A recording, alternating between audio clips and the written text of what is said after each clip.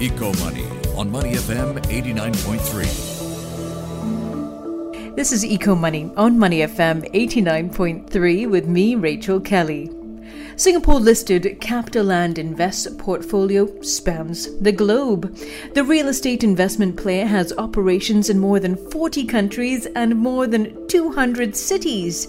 And with such a significant global footprint, it's no surprise that it's keeping an eye on a different footprint. Its carbon footprint.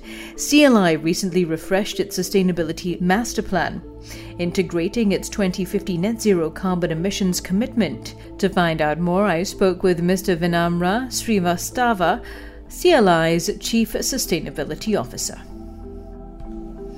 So let's take a look at some of these refreshed commitments. CLI is aiming to increase its use of renewable energy to 45% by 2030. That's up from your previous goal of 35%. Can you share with us more on your renewable energy mix and how exactly are you going to achieve that goal? Yeah, you're right. Renewable is a very key lever in our decarbonization strategy. I mean, today, based on the last report that we released, our renewable coverage is around 5% across the entire portfolio. Having said that, this actually is a result of very strong efforts that we've been doing across our geographies and asset classes. So, as of last year, 26 properties in 7 of our countries and 10 business parks in India were either fully or partially powered by renewable. And we have multiple success stories that highlight this. So Singapore, for example, has natural limitations on how much renewable you can put in, but we have very strong efforts on-site renewable. So we have more than 45,000 square meters of rooftop that is covered in solar panels in Singapore. India has been a fantastic success story for us. In India today, almost 40% of our total electricity is generated through either on-site or off-site power purchase agreements from renewable providers.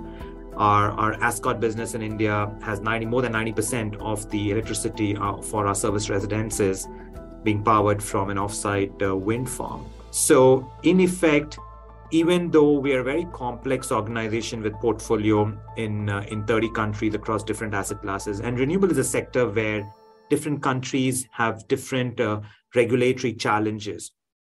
But despite that, we do recognize that this is a key area for us. So the focus now is in every geography to double down on 2 efforts. One is maximize what renewables we can put on site. So for example, of course, covering our rooftops with solar panels, but even looking at new technologies that can be deployed on site through innovation. For example, we are testing out micro wind turbines on rooftops. We are trying out waste to energy solutions on site. So there are multiple technologies. We're trying out technologies to improve efficiency of existing solar panels, etc.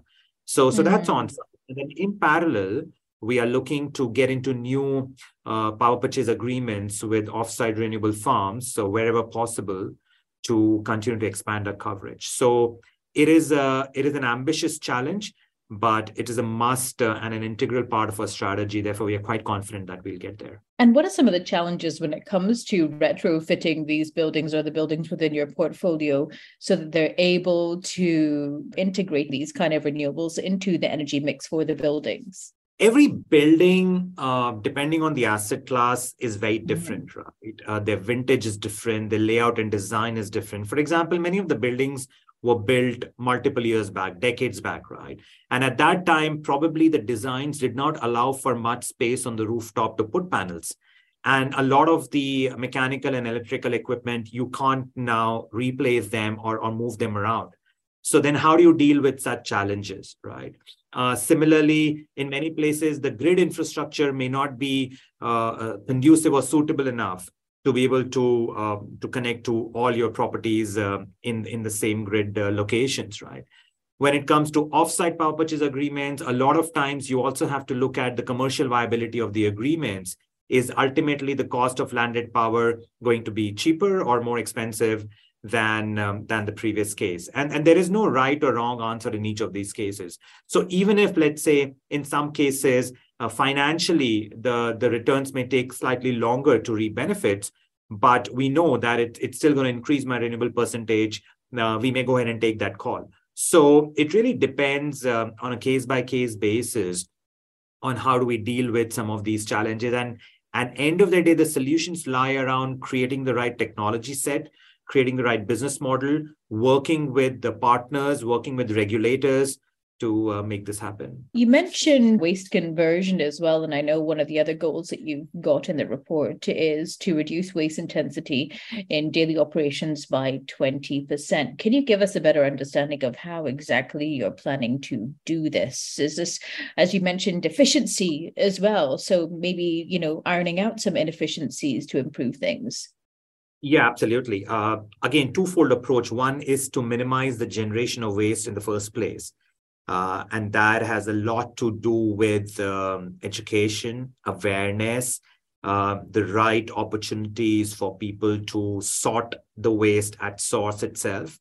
But a bulk of it is about improving the recycling process and technologies, right? So this is where we really leverage the power of innovation across the different geographies. And I'll give you some examples that will showcase to you how we're approaching this, right? So in India, for example, we have recently implemented a fully automated waste segregation system. It's called TrashBot. What it does is you put in all your parks waste in there. It will separate it into biodegradable and non-biodegradable. The biodegradable part further gets into organic waste composters, and the result of that is compost that we can use back in landscaping. In India, we have large parks which have very huge landscaping. So all the composting and the fertilizer requirements can come from that. And then the non-biodegradable part can then get converted into things like pellets, etc., which can be recycled and reused again in different forms of furniture, pots, or even just shared with external parties. So end of the day, we try to consume all the waste that we are generating within the park, within the park premises and our operations as well. Let's take Singapore as an example. So we have got organic or other food waste compost or food waste digest, as they call it here.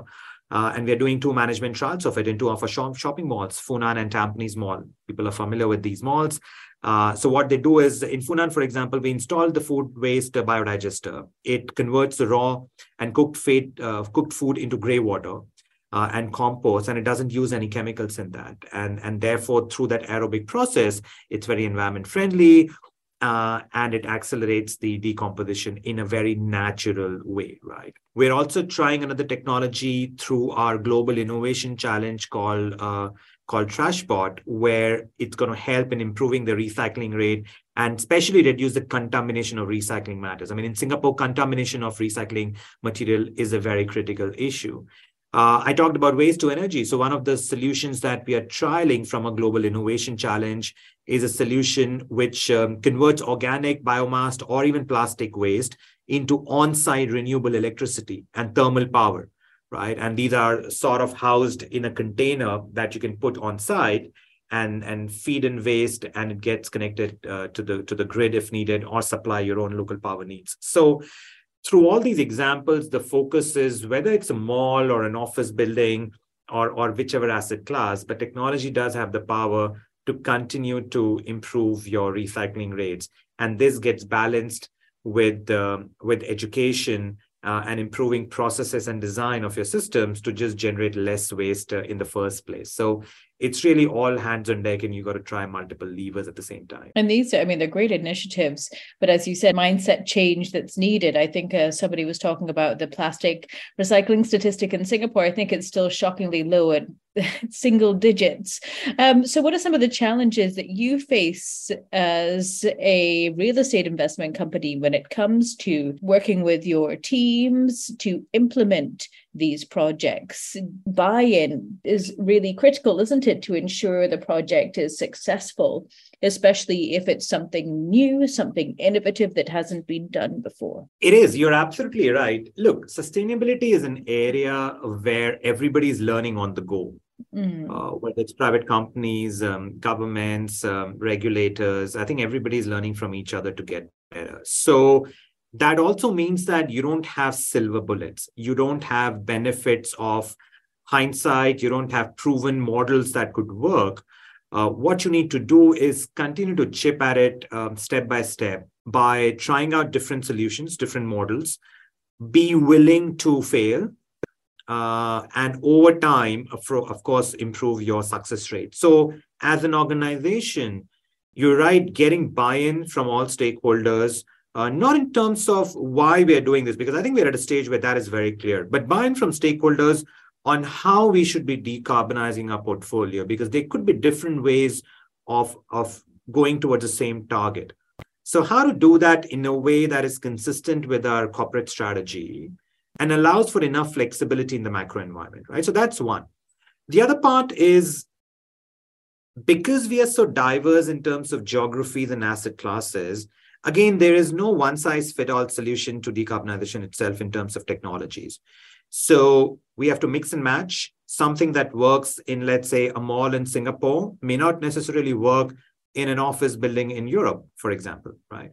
So how do you then balance your different toolkits like a Swiss Army knife, and then work based on the local context on what is suitable for that particular context? And that needs a lot of agility and flexibility in mindset as an organization itself, right? The other challenge is of course, balancing between achieving sustainability leadership and financial returns. Misconception that achieving sustainability targets comes at a financial cost that cannot be paid back. And I don't think that is indeed the case. Of course, there will be areas where sometimes financial returns take longer.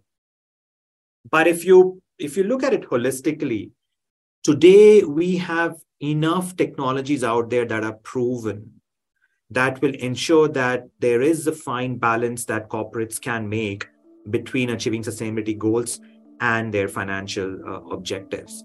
Let's take real estate, for example. Very quick examples, right? I invest in improving the energy efficiency of a building, which can effectively improve operational efficiencies, reduce my utility bills, and therefore my operating expenditure goes down. When that happens, the value of my building increases, right? So very direct correlation. Let's take another example. If I have a building that is not green enough and my nearby building is greener than mine, high likelihood that tenants may choose to go to a greener building than my building.